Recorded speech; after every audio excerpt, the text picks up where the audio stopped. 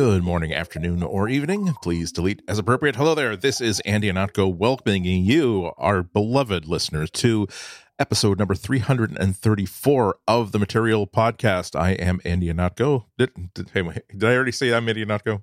I don't remember. It bears repeating. I mean, I have the sort of ego where it almost isn't sufficient for me to say my name just once. So I am Andy and for an the ego third time, does I'm Andy not Ihnatko. fit in the same sentence. Hi, Andy Ihnatko, who There for isn't sure enough know. room in that sentence because I want to say my name a fourth time, Andy Ihnatko. There we go. And I'm Florence Ion, who my name I've only said once, but I'm here.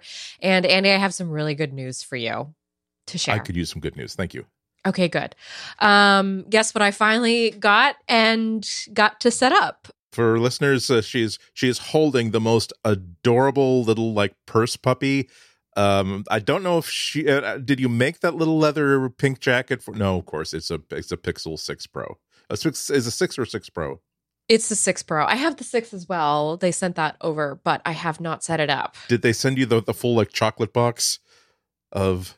Hey, look, are you popping up? And now this like little poof of confetti comes in. I don't really have a chocolate box. No, it was just 2 phones that I asked to borrow because, I wanted to get my hands on these phones. I did not set up the smaller Pixel 6. Eventually I will get to it, but I just felt an urgency to get the 6 Pro set up because I have been tasked with getting to know that it used to be what we thought was going to be a fence removal feature, but now it's just the Magic Eraser.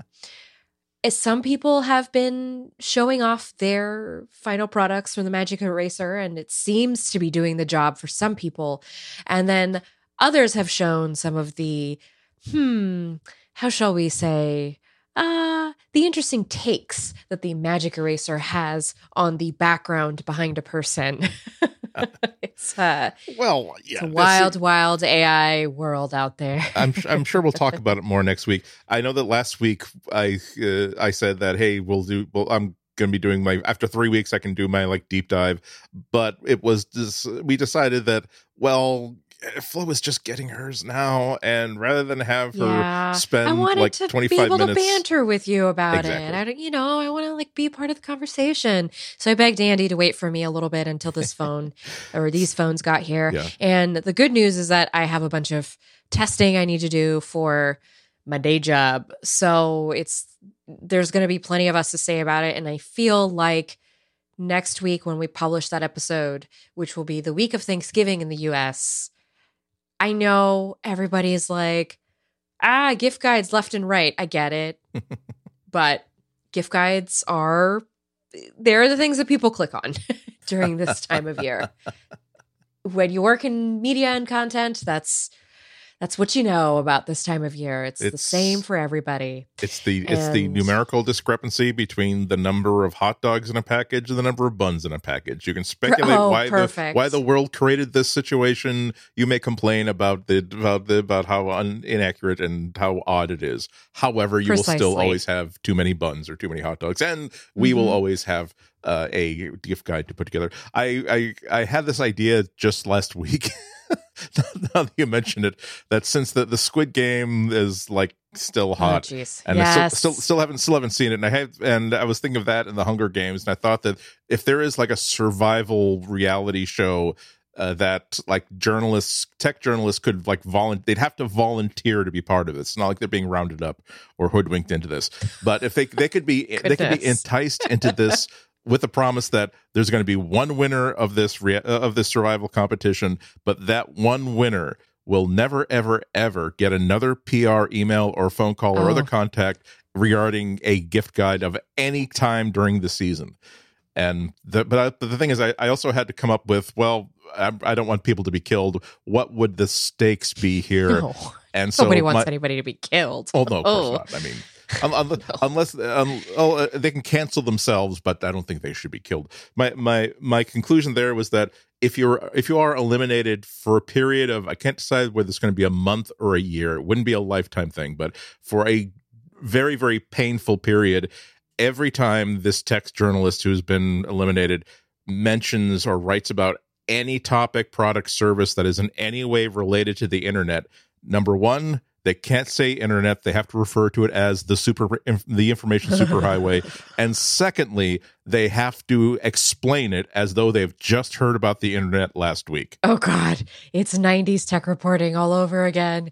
And this time we don't have to work within a column. We could just use whatever words we want, which means we'll go on and on and on, trying to explore what the meaning of the information superhighway really is. What is the meaning? You see, computers see the world as a series of ones and zeros, whether it is the purchases you've made on your charge plate or the recipes that your mother or wife stores on their home computer.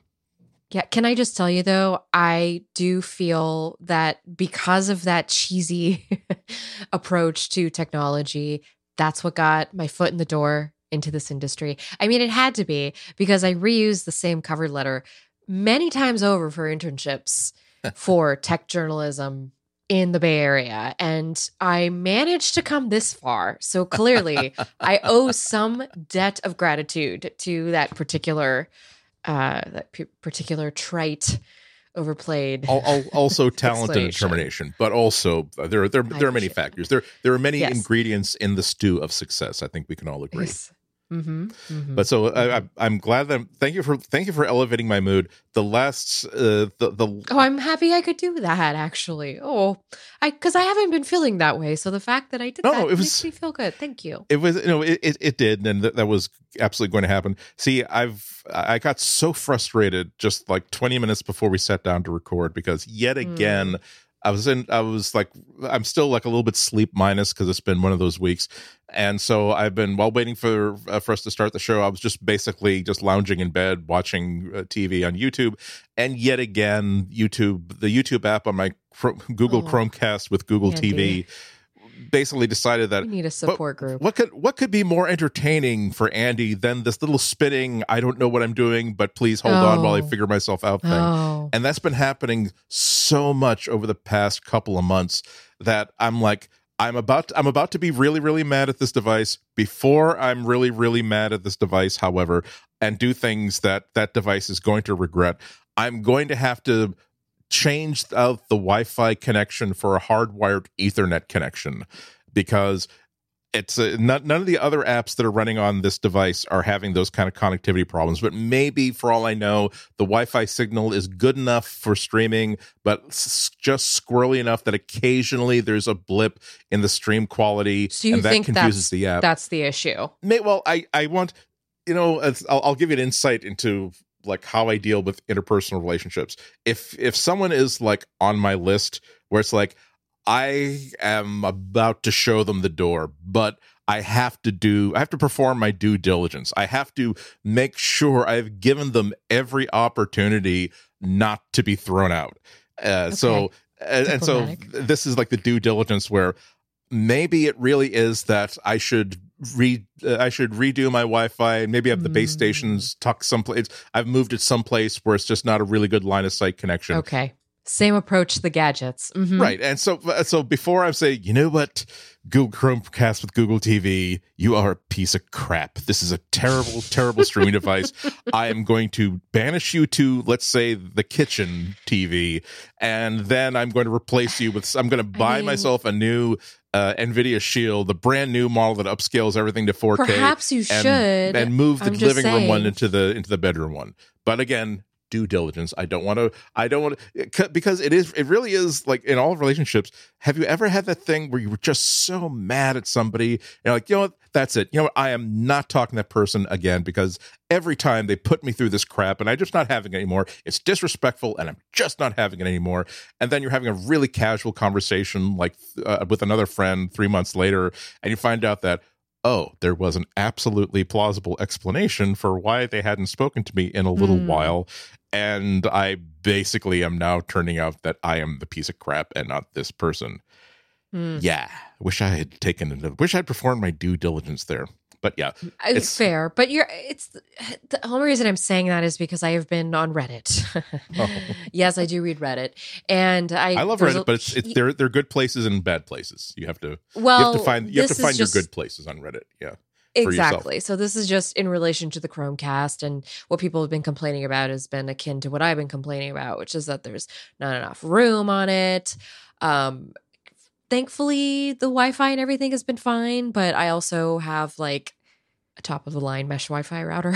So I mean, I think that's been helping. We found out, by the way, that it really does affect the home internet if the door to my office is closed, which is where the base station is. Does it ever just boggle your mind, 2021, that like it's just this very common casual issue is why everybody suffers?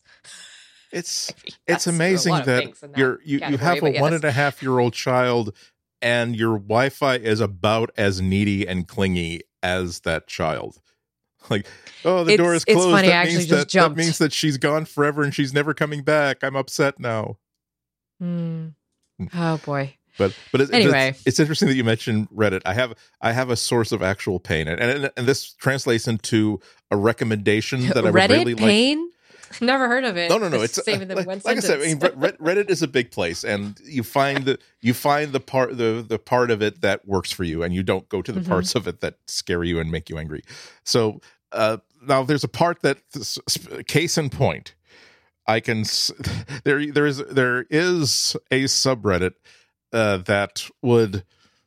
If, let's just say, there was a competition reality series airing on the BBC and not really available in the United States, there was a subreddit where it could be anything, and people in the UK who love humanity and just want to embrace us all in God's light decides that on a regular basis, 3 hours after the episode airs and is on like the BBC streaming site, I'm going to download it from the streaming site and put it up somewhere and post a link to the subreddit of, hey, the new episode is here. Here's where you can find it.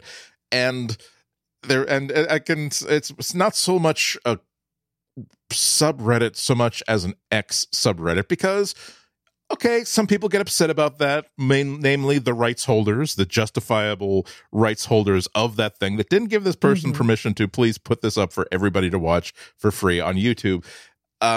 Fair point. All I'm saying, though, is that I feel as though YouTube should have a policy in place that, let's say that I am the producers / rights holders of a reality competition series that has 10 episodes in a series. Then there's a semifinal and a final. Okay. You have a window of, let's say, the first 6 or 7 episodes to find out that someone is posting these things illegally to YouTube and post a takedown notice. However, once that first window closes, YouTube will respond to your takedown request by saying, it is not sporting for you to demand that we take this down right before the semifinal and the final. The good people of the world who've been watching the show illegally deserve to know who's going to win and who's going to have their heart broken. And then 1 week after the final episode after the final episode is aired, the illegal person gets 1 week to get their act together and post that final episode. We free-thinking Americans and other world citizens have a week to actually watch that, and then you hit the takedown notice. It's just not right to leave us hanging there, especially when it's like we have this really lovable German bear of a baker. I didn't say baker. I said, competition participant. And I really need to know if this person makes it all the way to the end. And I'm going to have to, I don't know, find it on Netflix or something, or wait a few days for it to hit. And I just don't think that's right. Again, I'm not saying that this should be like a freebooter economy. I'm saying that you get 6-7 episodes to get your act together and post that takedown notice. After that, you just have to sit back and watch the season play out illegally on YouTube posting, and then YouTube will take it down. I think that's fair and equitable for everybody. I like that you suggested that, because I think that would benefit a lot of people who are in your state. But I have to say, I was frantically Googling trying to figure out what reality show you were talking about. And I don't think it's the one I immediately thought of, because that's readily available on Netflix. Yes. Will you reveal it, or do you want to keep it to yourself? Well, okay, it is the Great British Baking Show. However, what I'm getting into is that it's happened to me before with the Portrait Artist of the Year, which is one of my favorite reality competition shows because it's just so damn good.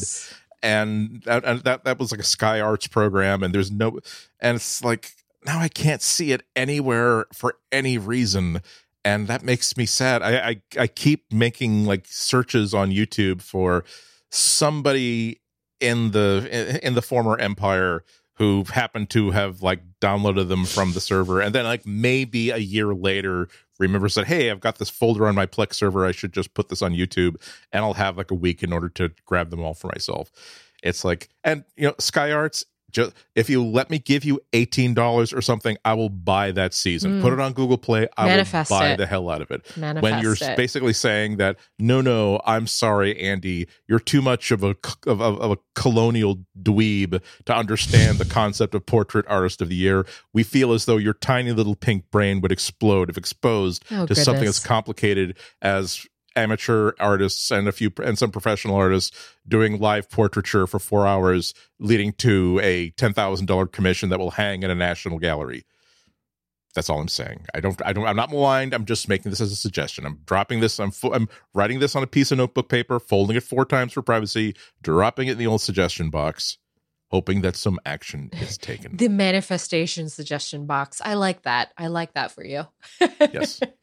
We're gonna do that, like the what was it? Oprah's The Secret of the 18 absolutely bonkers things that she was promoting. The Secret was the best one, where you just put your dreams and desires out there, and the universe will make it happen. Wasn't that an MLM? Oh, absolutely! I could have sworn. I could have sworn. I've been seeing. I mean, as you can understand, chicken soup that subreddit. For the rich gullible person's soul. Yes, the anti-MLM subreddit is full of horror stories and bashing of really bad products. So, and I can get on that train. Just in that realm. What are we talking about today? We got some really good topics today. We're going to start off with as sort of the appetizer for next week's big feast. The jalapeno of Pixel popper. 6 thoughts. Yes, the onion rings with the sriracha sauce. Ooh, the pick. Have you ever had like I went to this place in North Dakota, believe it or not. I was introduced to the concept of a dill pickle spear wrapped in like a slice of provolone, wrapped in like an egg roll wrapper, and then fried. And it's not like crispy fried, not like sogging fried. Of course, that's amazing. And my first reaction was, "Hi, I would like another plate of these just for myself." And then I had to bring the idea home with me and give it to a friend of mine who is like a serious amateur chef to say, you need to try to make these because you would do them well. And also maybe you would occasionally like make some for me and I could have them some more. Anyway. Andy just manifests. But anyway, so our appetizer won't be as good as those dill pickle spears. But if you do have access to dill pickle spears, egg rolls and egg roll wrappers and provolone cheese, give it a try. I am so enthusiastically encouraging you. But we have a couple of Pixel 6 topics, basically Pixel 6 on the back foot, a couple of the complaints that have been coming up, mostly from reviewers, but also from users. Google is responding to those. We have some an interesting, serious sort of legal aspect of Android versus iPhone that popped up just this week in a very serious trial that we're not going to be talking much about. But the tech topic and the tech angle I thought was pretty easily interesting for conversation. And YouTube has made their dislikes private. And as you can imagine, the internet community has made their dislikes of this choice very, very, very I dislike public. Your dislike. Thank you very much. All of this and an Australia update for our Australian friends after this message. This episode is brought to you by Pingdom from SolarWinds. While you've been listening to this podcast, how would you know if your website had gone down? Would you know if customers couldn't click that buy button or fill out a trial form? You might stumble across the problem by luck, but that means you've already lost out on new customers. You need something to tell you everything is running smoothly on your site, and more importantly, when it isn't. So you need Pingdom. Pingdom detects around 13 million outages every month. That's more than 400,000 outages a day. And for as low as $10 a month, Pingdom helps keep your sites online. It doesn't matter if you're a startup or a Fortune 500 company, you need real-time alerts about critical website issues and customization of how you're alerted, whether it's through SMS, email, or your team's collaboration apps. Pingdom even tracks and analyzes your website's load time, so you can see what's affecting the user experience. If you have a website you need Pingdom, take charge of monitoring your site in minutes and go to pingdom.com/relayfm right now for a 30-day free trial with no credit card required. Then when you sign up, use our code MATERIAL at checkout to get a huge 30% off your first invoice. Thanks to Pingdom from SolarWinds for their support of this show and Relay FM. Well, we've been talking a little bit about the Pixel 6. Well, okay, a lot bit about it. I am still using it, still enjoying it. I've had it for a few weeks, so now I feel as though I can speak of my thoughts about it with a certain amount of arrogance. Looking forward to sharing that arrogance with you, Flo, and everybody else next week. But until then, friends do. Yeah, exactly. It's like friends nod and scowl basically and say that, yeah, you know what? That is just a personal opinion, and I don't think that was very, very appropriate at all. Actually, you would do it in a very much kinder way than that. But I digress. Yeah. So there were a couple of complaints about it that have been very, very well documented and supported by independent recalibrations. And Google has kind of started to address these things, starting off with the complaints about the fingerprint unlock feature. A lot of people are saying that it's just plain broken. And the people who like it are saying it doesn't work nearly as well as pretty much any other phone that's designed to be a flagship style phone.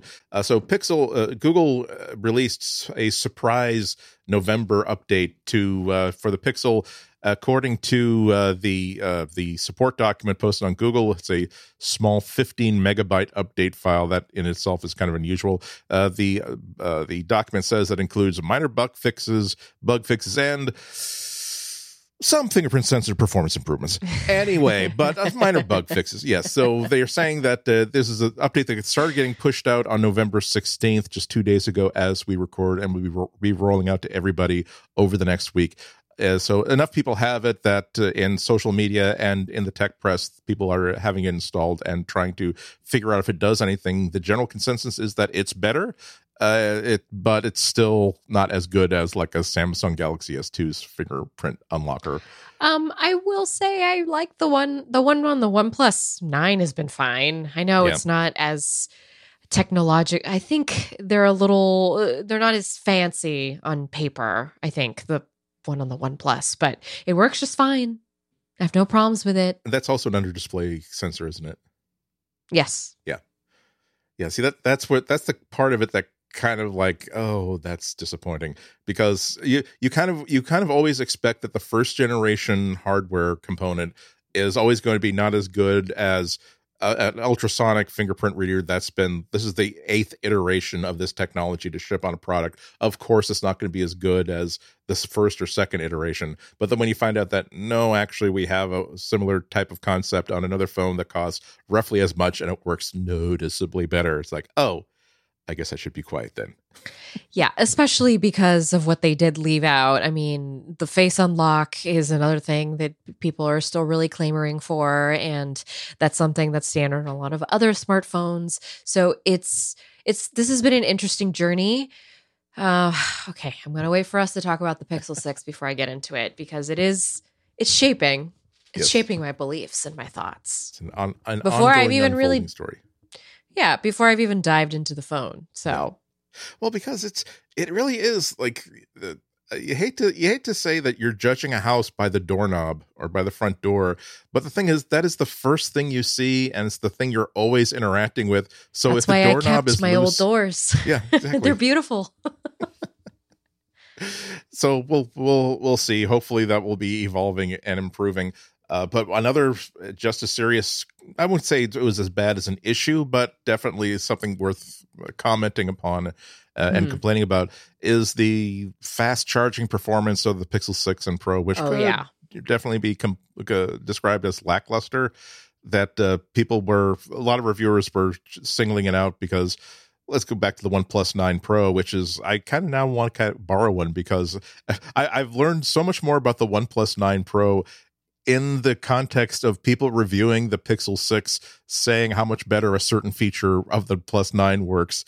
not without saying that, this is the gold standard of all phones. Really? But it's the fact that it keeps coming up as something that should be aspired to. I've never thought that OnePlus was in any way like a third or fourth tier phone, but it's still in my mind as what it was when it was young, which is, we figured out a way to take an $800 phone and manufacture it for $500, as opposed to we're going to make an $800 phone but give you the value of an $1,100 phone, say. Ooh, we're saving this for next week. We're saving this for next week. But the comparison that they're putting into play here is that the fast charging mode, which is a mode that almost every phone has these days, OnePlus 9 can take you to 100% in about 30 minutes, I think. Whereas a Pixel 6 Pro takes about 2 hours to get to the same stage. And you do get some benefits. It's not as though like it's not like you're back in like 2008 or something where you're totally hosed if you're down.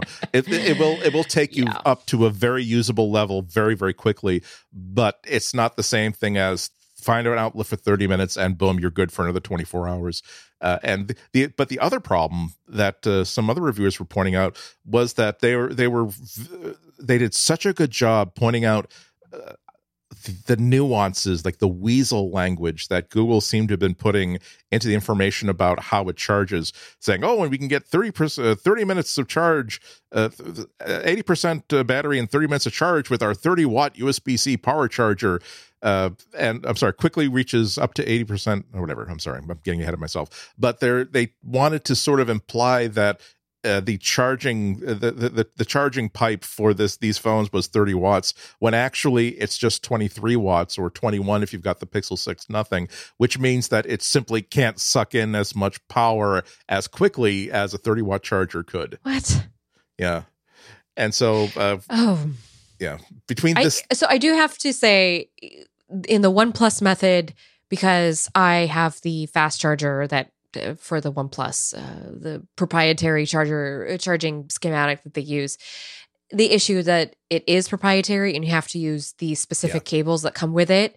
But I will tell you, when I need to leave the house and I'm just trying to juice up, because sometimes I'll just be watching video on my phone and moving around the house doing chores, and I just have like an earbud in my ear and I'm blowing through whatever I'm watching on Paramount Plus. The battery sucks down, it sucks the battery down, and then I got to leave the house and go somewhere. So I'll go charge it on the wireless charger real quick. 20 minutes like that. Yeah. As I'm, getting ready to go out the door, washing my face or whatever, it's charging up real fast. And I have never had that experience with any Pixel.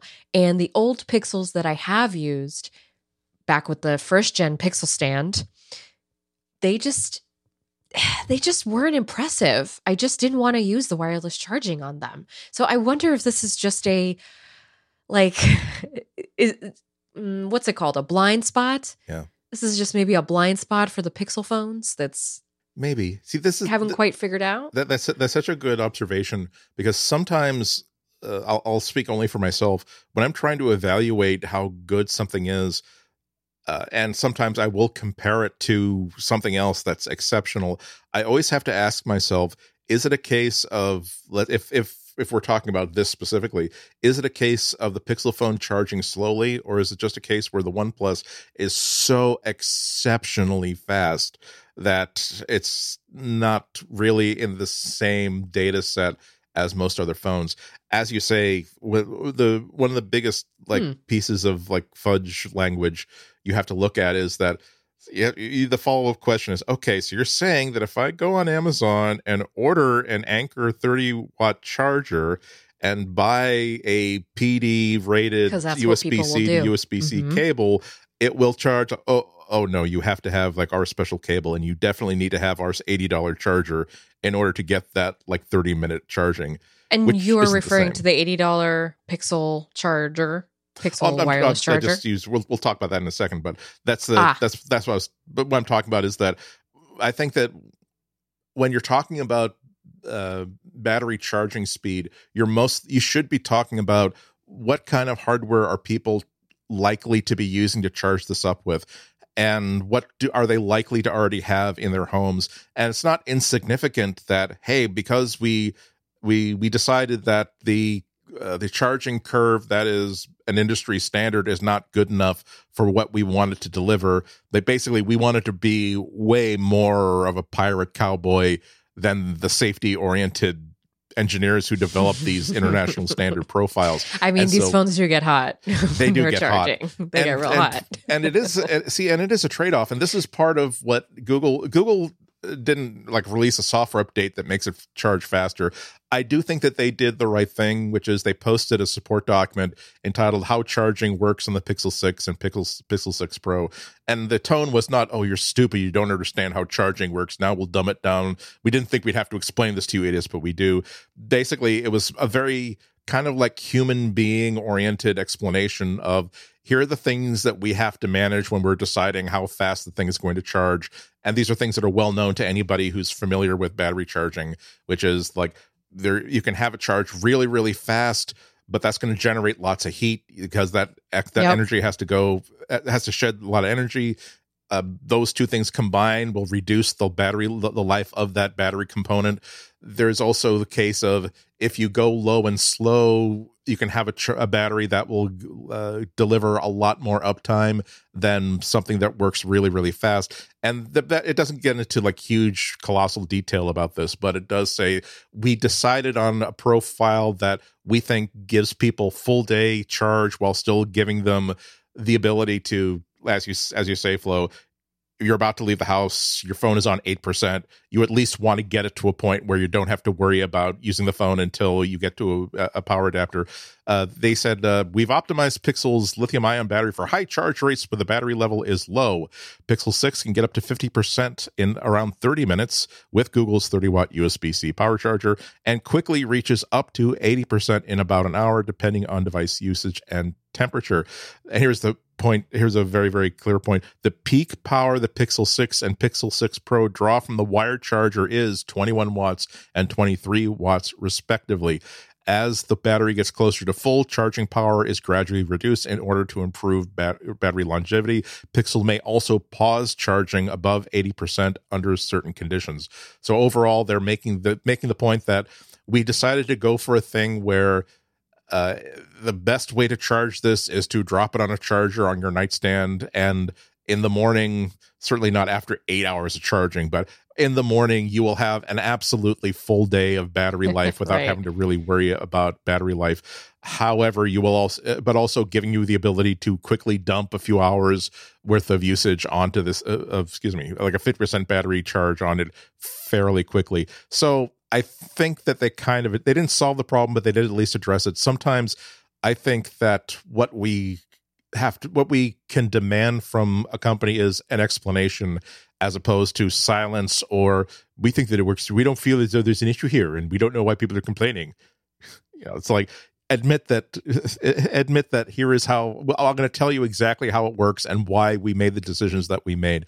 Doesn't it? If you're still in the camp where, no, I definitely want this to charge as fast as the OnePlus, that's absolutely legit if that's important to you. However, for those of us, for me, I really am the sort of person who is just I would much rather, if you can give me an extra 45 minutes to an hour of uptime by charging low and slow, I would much rather charge low and slow and have that extra time if I'm in the middle of something and right.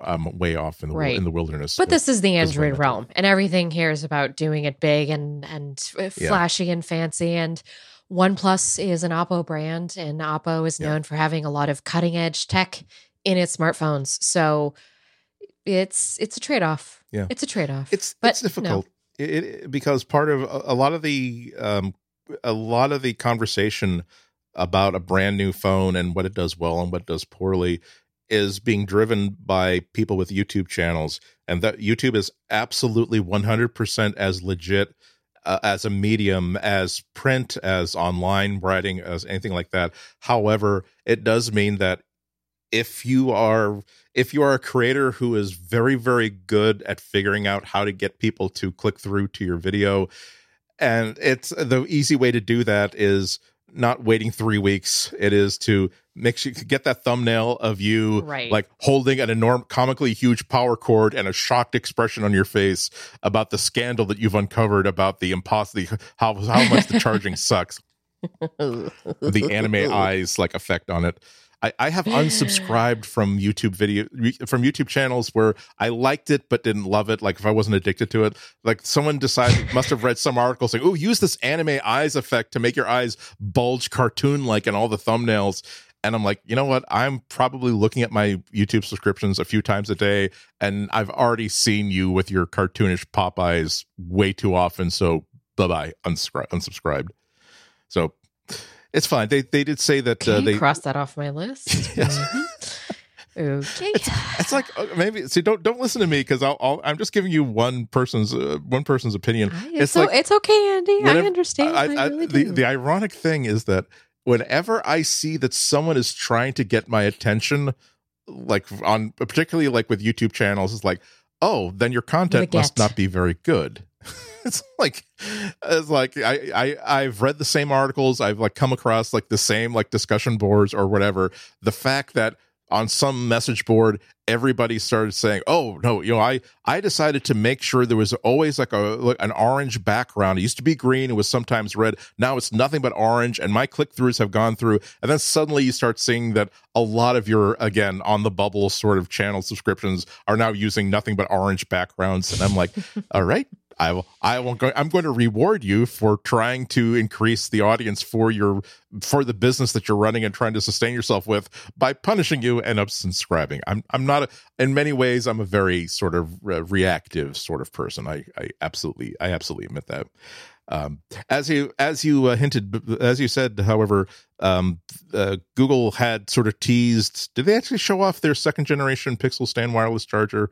Or was that just something we kind of knew they were working on? I don't remember specifically, I don't remember, but I know it was coming. Yeah, we knew it was coming. I can't remember whether it was something where they showed it off in a video or something. In any event, the second generation Pixel Stand wireless charger finally is on the Google store for pre-orders. Costs $79. You will get it in 2 weeks. It will charge the 6 and the 6 Pro wirelessly at their top numbers, 21 and 23 watts, and while you've got it resting in that display, in that stand, the display will become kind of like almost a smart display sort of thing, where it's like, well, why not just throw some extra pixels onto the display so we can show you the weather and stuff like that. Cool. I mentioned I was not happy with the first Pixel Stand. In fact, all I use it now is to just put whatever phone, because I've got a little display of phones over here that I kind of like cycle through. So I just use it as a prop. Yeah. Because I tried to sell it on eBay, but eBay was littered with these listings for the same price. And I was like, I'm not going to get any money for this thing. Forget it. Like I'm going to hold on to it. Maybe someday it'll be a relic of tech past. At least it's cute. The first gen one. Oh. It's very cute. That got me feeling very, very sad for like the engineers that worked so hard on it, and then they say, "I know," but it just and then they say, "Oh, well, it turns out that everybody who's owned one, 4 months after it went on sale, they're pretty much all on eBay for like, please, whatever you'll give me for them, I'll take." In all fairness, this wasn't 4 months, but it was about a year afterwards, and that's when I realized, like, maybe this wasn't the best purchase. It was $80 at the time. Yeah. Which I had bought brand new with a brand new. I think I bought it with the Pixel 2, if I recall. And anyway. Yeah, they went a while. They went a while without wireless charging. I've never gotten sort of addicted to wireless charging. I'm still. I'm one of those. I'm not addicted to it. I'm just trying to for me swim with the fishes. Yeah, it's like I feel as though wireless charging was kind of at its peak like 5 or 6 years ago, where batteries would last you maybe half a day.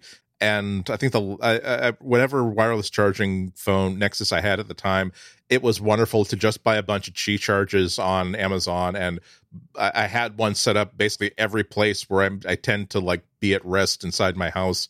Like on the nightstand. And even now at Target, you can buy like $10 matching chargers as a stocking stuffer to go with a pair of headphones the same color. Like it's a very, cars have wireless chargers in them now. Yeah. Just stick the phone in the glove compartment and it charges. It's such a novelty, and yet Yeah.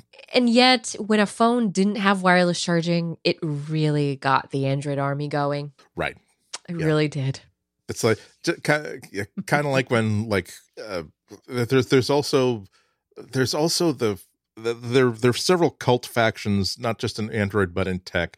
One of them is wireless charging. The other one is like, oh well, you say that this screen has no bezels. Let me get out the micrometer saying, ooh, there's actually 2 millimeters of black around it.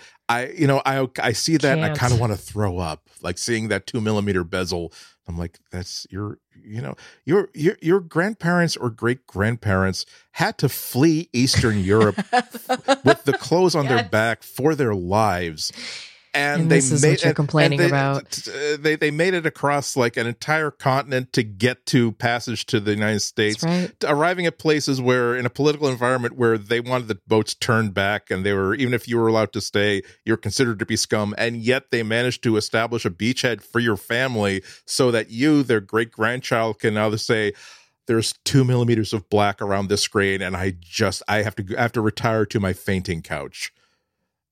I am not very. I am making fun of anybody. I would love it if they had a fainting couch. At least it'd be a little more. Anyway, we were talking about Columbo before. I will not turn this into a long digression. But there is a episode in which Columbo is filled with really great character roles, and they had one role in which it was like the elderly aunt matriarch of this family that owns this amazing like museum of antiquities. And the entire point of that character is that anytime Columbo shows up or anytime there's the slightest revelation, she theatrically like collapses into this ornate fainting couch that's nearby. Like, I actually could I have 2 sugars in that coffee instead of just one? Oh, condom. So yes, that's right. If you want people to treat you like you are the focus of the show, no matter what that show is, even if it's just vacuuming, definitely have a Victorian. By the way, that episode is Old-Fashioned Murder. There you go. Yes, not the best gotcha, because it was not a very Columbo-esque. Like, here's how I'm going to get the. Yeah, but Columbo's also about watching the actresses and the actors, and just when Hollywood used to mean something. Damn right, faint.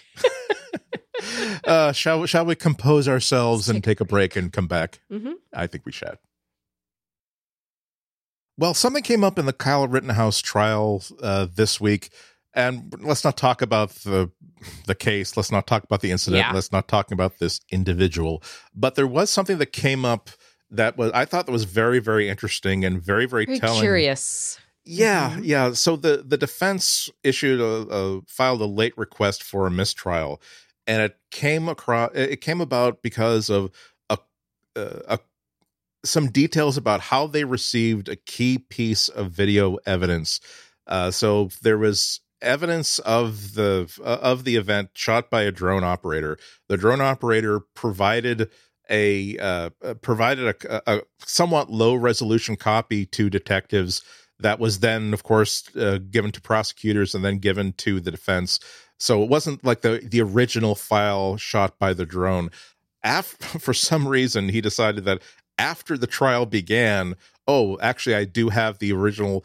I think what had happened was that he had emailed this file at the very, very start of everything, and then while the trial was underway, he realized that I should probably actually hand the original file over. So he gave this file over to detectives or via airdrop, because the drone operator had it on their iPhone as an original video file. Yeah, the detectives or whoever who was related to the prosecution, they also had an iPhone, so he was just able to just airdrop it right over. This was during the trial, so the prosecution basically told the defense, by the way, we just got this today, the higher resolution version of this. I can give it to you right now. However, and this is why this makes it a Google podcast topic, the defense had an Android phone, so they couldn't airdrop it over, and the prosecutor who had it had no easy way of sending it over. So what he did was laughing at the trial, just laughing at the absurdity of this ecosystem and the way everything just Yeah. The absurdity of all this. Right. So we have problem number one, that the defense was not able to immediately get the high resolution version simply because Apple was using a proprietary protocol. Well, actually, just as Android has a proprietary phone to phone like file transfer protocol. But that was problem number one. Problem number two was that the prosecution, who I believe, based on what we know about this through reportage and through other evidence, seemed to be acting in good faith. They apparently said, oh, that's right. I can't airdrop this for you. Okay, well, I'll email to you as a file attachment, and probably just standing right there, like attached it to an email message and fired it off. However, apparently the prosecution was not aware that when you send an email, when you send a video attachment in Apple Mail, it will compress it to make it go faster and make it smaller. So as a result, instead of the 11.2 megabyte, like almost original quality copy, they still had this 3.1 like gigabyte low quality version. Wow. So that's not a small issue. I don't think it's worthy of a mistrial. I don't think that the judge decided to say, yeah, you know what, I'm not going to decide on this. Let's just put this off for a little while we get some technical answers to all of this stuff. However, it is a very, very important point that the when you think about how much evidence on a video is not based on, oh, well, here's the detail that we all need to see. Fortunately, the camera was just like 2 feet away, and the camera operator had a big spotlight, so it's absolutely crystal clear what we're looking at. Sometimes it's, well, was the burglar carrying a phone, or was the burglar carrying a gun? And because that would affect like how police would want to respond to that person. I'm making up a situation because again, I don't want to get into the details of what was actually happening. And so when it comes down to, well, the prosecution has a version of this in which it is absolutely 100% definitely a phone in that person's hand. However, the defense has a version where it's so blurry, could be almost anything. That could materially affect how a case gets prosecuted, or how the defense or the prosecution can present this to a jury. And it just goes to show how much everybody has a certain level of technical savvy that the other low light tech wise of this case was, no, you can't show this video off on an iPad, because when you enlarge it on the iPad by using that finger gesture, it adds stuff to the video that was never there. And there's a certain level of ignorance that you're kind of stealing yourself for. But the thing is, even when it's in good faith, even when it's innocent, it's like, oh, damn it, I didn't realize that the Apple email doesn't say, oh, by the way, I'm going to be shrinking this file down and making it way, way more compressed and way, way less detail. You are aware that I'm going to do this, right? Because if you're sending them something important, that's going to be a problem. Well, my friends don't know that when they send me a message through iMessage that it gets so compressed on its way to me. I have to constantly remind them, like, send me video through Instagram or some other over-the-top messaging service, because when this gets to me, it's going to be so badly compressed, I can barely hear the audio, and I absolutely cannot see what's really going on. I can only see blurry figures.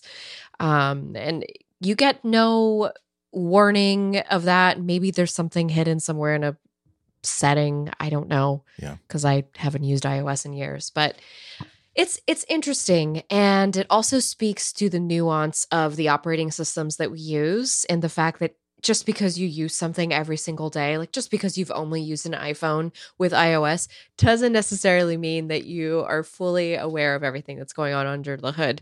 And, you know, Andy and I are professionals. That's why we know about everything. That's our jobs. And I can understand that it's not everybody's at that level. Yeah. But when it's very interesting when it comes into play like this. Yeah. It reminds us how important it is to have procedures in place. There are a lot of things that, like chain of evidence, that were procedures created by people who know what's going on. Yeah, and knows the dangers. Like decades ago, maybe it wasn't necessary to have an evidence like always tagged, always locked up, always under control. Not because people were malicious and mishandling things, but they just, okay, well, they took this book or this bag or whatever, and they just like tossed it on a shelf. on in an open like walkway somewhere, like in the courtroom or courthouse or the police station. And at that point, anybody could have accessed it. Anybody could have done anything to it. And at some point, it was understood that, okay, that is not a good situation if we want to have maintain the integrity of a court case. So here are procedures that we are not going to. If you deviate from this procedure, it means you're up to something, which means you're going to threaten this entire case. And so I think I felt as though when I was reading about how this went down, that this is sort of like that kind of 1920s, 1930s, the modern version of it, where, well, of course, when I want to make sure that the defense has this as quickly as possible, why wouldn't I just like email it to them like minutes after I've told them it exists? It's like, no, because here is the procedure for delivering a file from one side of the courtroom to the other. You have to make sure that it is. There's a procedure in place to make sure that the exact data that you intended to send is the exact data that was actually received. So yes, it would be real convenient for you to do this, but you're not going to do it that way. You're going to send it to a central server that's controlled by the court, and then that court server is going to send it to the defense or send it to the prosecution or whatever. So we're still, as a society, we're still figuring this out, and hopefully we'll screw things up less and less. Onward to something that is, let's go back into the wheelhouse of people having lots of feelings about things, and many feelings. So YouTube last week decided to take an experiment that they put into place in March and make it official. They made the number of dislikes accumulated by a video private, so you can still click the dislike button on a video if you thought that, okay, the title and the description said it was going to be this one thing. It was actually nothing but advertising. It was just nothing but hate speech and misinformation. That's the worst. Yeah, exactly. It's poor Thomas quality. the Tank Engine saying things that I know he would never say. Well, you know what? He has a life when he's not on the set. Okay, as a fan, I think you would appreciate that. Sometimes he has works a bad with children. Day. Sometimes he stubs his toe or whatever he has and says those naughty words, but he's off camera. But yeah, so like, and this is clickbait. This is offensive. This is inappropriate. I'm going to click on the thumbs down button, and you can still do that. But now that count will only be seen by the creator and by YouTube. Other users are not going to be able to see that. So there was now. So there's no public shaming. Exactly. Which is kind of how I viewed the dislike button, was a slight public shaming. Like, no, this is garbage. Like, what are you doing? Get this off the site. This is terrible. Shame. You know, like this is a very bad opinion. Yeah. So we've already kind of talked about how obvious problem people could be upset by this could be. Google / YouTube and when they announced this, explained while they were doing this is that a lot of work, and this is the truth, a lot of mobs of people have weaponized the dislike button to target and harass specific individuals. I also know a lot of female women creators who have been targeted as a result of that dislike button, and it's really awful. So it's yeah. They said in the post, it said, I'm quoting here, we want to create an inclusive and respectful environment where creators have the opportunity to succeed and feel safe to express themselves. This is just one of many steps we are taking to continue to protect creators from harassment. Our work is done and we'll continue to invest here. This move is intended to promote respectful interactions between viewers and creatives. But again, the backlash has been that, look, I mean, there's dislikes, and if they're public, it's a way for the community to legitimately warn people about terrible content and maybe convince them that this is not worth their time. Yeah. So I don't know where I fall on this. I do think that having seen all this evidence of, as you say, how dare she be a woman and have an opinion and express that opinion? We should make sure that we get 500 people or 1,000 people, 10,000 people mobilized through our message board to dislike and downvote this person to make sure that this video gets buried. That's not good. It needs to be that's addressed. How Gamergate happened. Yeah, exactly. So, but I will say that I think it's ironic that most of, as I was like preparing, I was trying to figure out why are the people who are so against this, so intensely against this. And of course, that took me to like YouTube creators to their own channels, and that's like, it was almost like someone Apple had created a phone with a 4mm bezel. That's how upset they were, and it only took me a few of these videos to realize that how much of this is them actually being sincerely this upset about this, and how much of it is realizing that people like an unnamed user who happens to turn out to be Andy Ihnatko is going to be looking for videos about this controversy, and they're more likely to click on the ones that are expressing. I need to make like a big like foam downvote thumb and be wearing that and have my eyes popping out and be really upset in the thumbnail. So how much, oddly enough, is like the fact that you're a YouTuber, the subset of YouTubers who are like, I'm all about the clicks, baby. Like I can't just simply say it's unfortunate because it's a useful tool. But although I understand YouTube's desire to make this into a less offensive and less punitive environment for small time creators, like, no, that sounds like something will get 10,000 views max. I'm sponsored by a mattress company that also does hair restoration. So I gotta deal with this somehow. Well, we're back in more ways than one. Well, you folks were enjoying a break in the show. I was enjoying a long digression of profanity and checking my internet connections, because apparently I lost internet right in the middle of our discussion of the last topic. So now, the courtesy of this is actually the first time I have used Google Duo in I didn't even know you could use it in the browser, which, by the way, I am coming to Andy from the browser right now. Yep. So it's like we should probably go move quickly. But the thing, actually no, we don't have to, because God, you talk about you talk about like a determination of exactly how screwed up like carrier services are. So I've got my really, really good like Verizon internet, and just shut down for no reason at like 12:30 in the morning. And I'll have to fix that before I do radio tomorrow. But also the fact that my phone service normally, like the last time this had happened, we just did when I lost complete power to the office, we just did like the entire show using my phone as an internet access point. But unfortunately, I spent like 2.5-3 days in New York City last week, and like blew through like my mobile broadband allotment. Or excuse me, my tethered the tethered. I was wondering for tethering, and then I remembered so as a result, New York. I can't simply tether to the phone.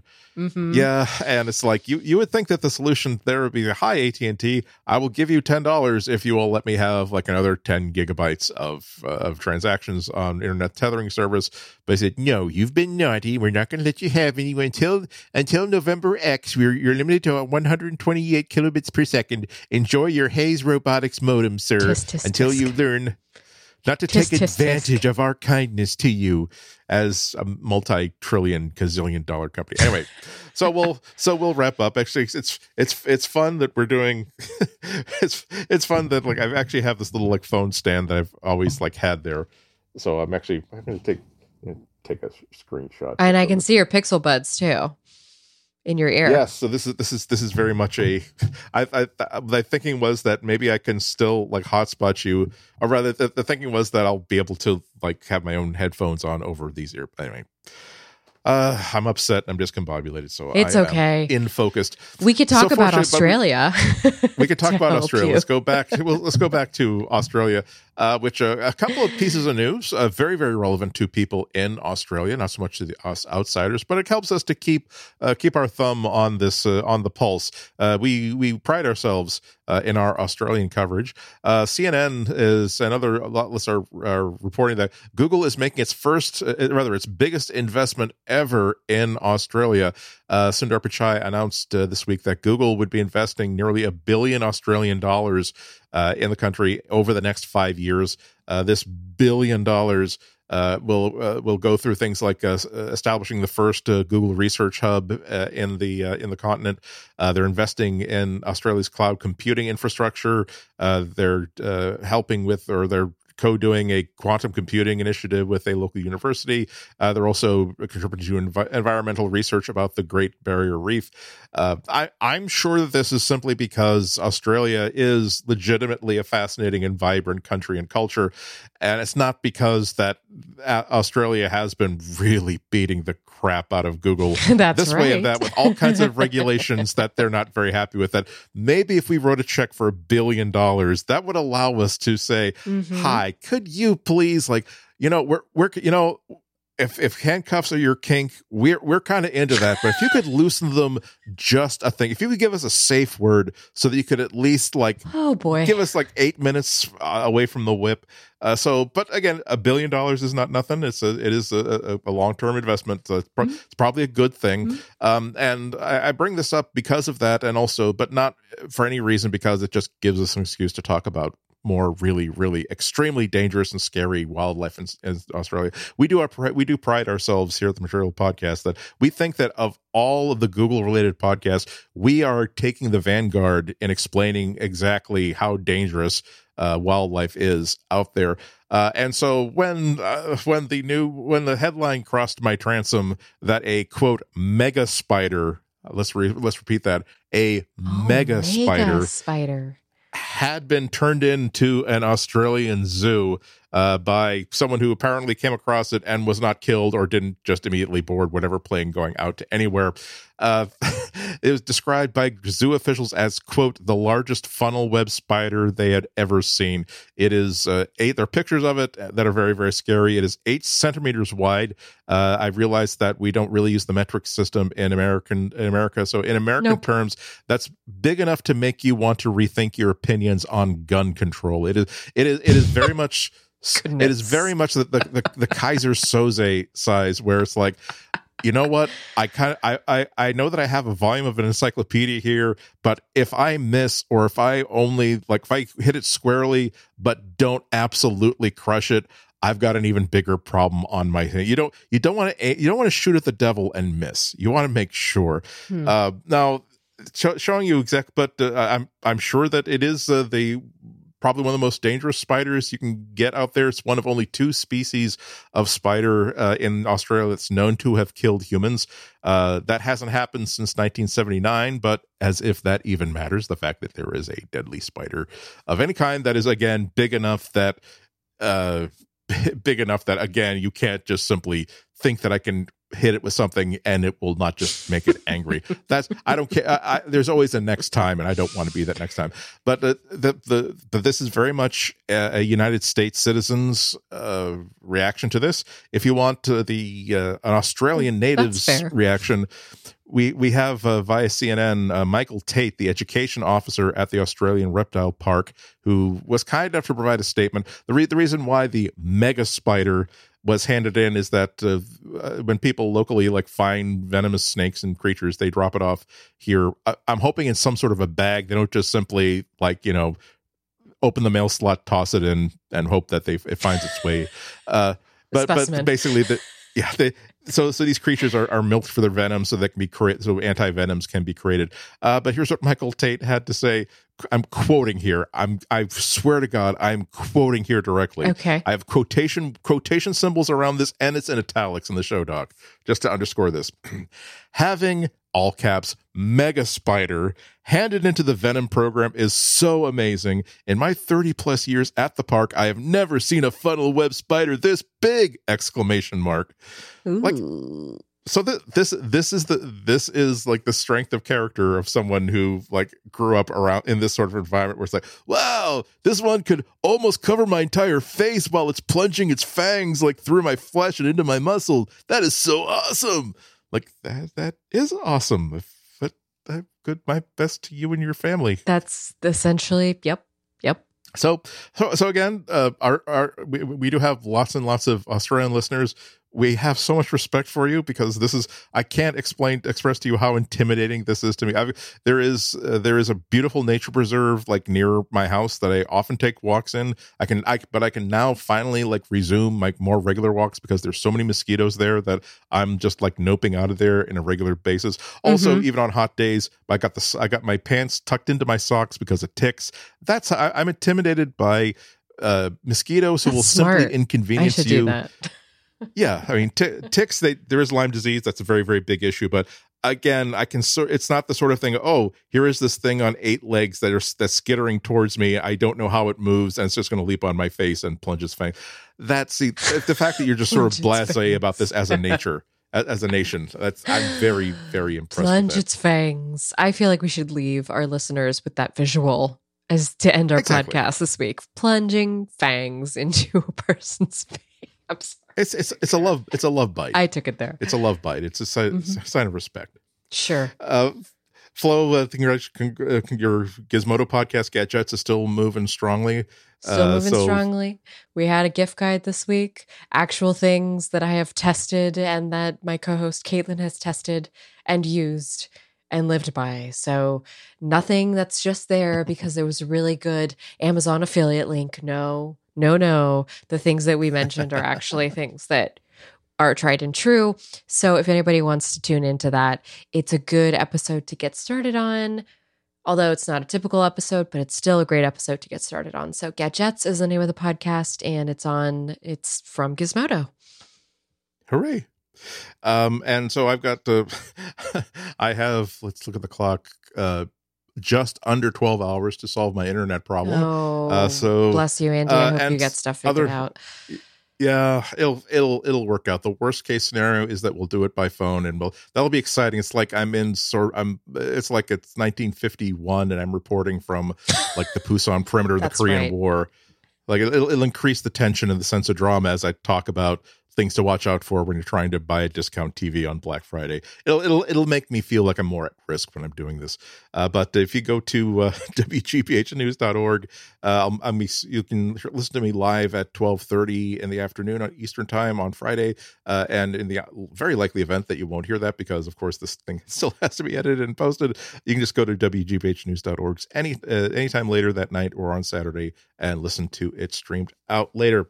Well, thank you this has been a very, very challenging, very, very pleasant and fun until challenges happen, as they do. That was happened to me and Andy. But hey, I assume that I'll have my internet we'll be here back by next Thanksgiving, week. And then we'll have thanks. I'll have thanks for that. Until then, everybody have a happy, safe, and healthy 7 days. Thank you for listening this time. We hope you listen to us next time. Be safe, be happy, be grateful for the internet that you have, especially when you're taking pity on people like me who are suddenly plunged into, I'm not going to say darkness because I have 1, 2, 3, 4, 5 No, it's pretty light over there.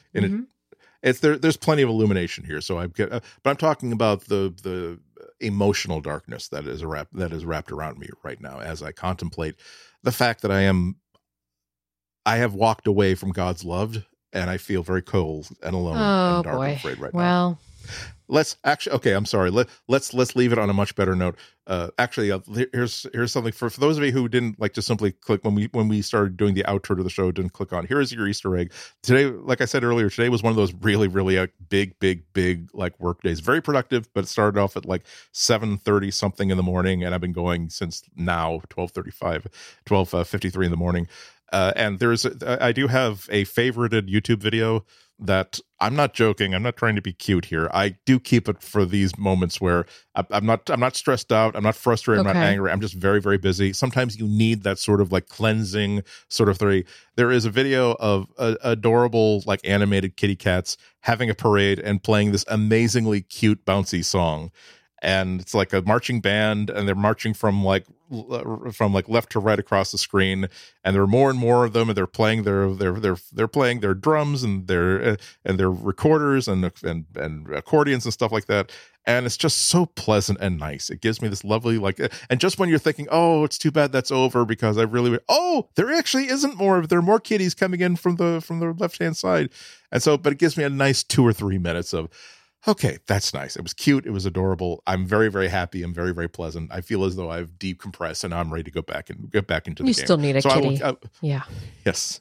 So I will pass along that URL to Flo. She will put it in the show notes. Go to relay.fm/material for this and other really, really wonderful things. So thank you so much for listening to us this week. Hope you listen to us again next week. Until then, have a wonderful 7 days, everybody. Bye, everyone.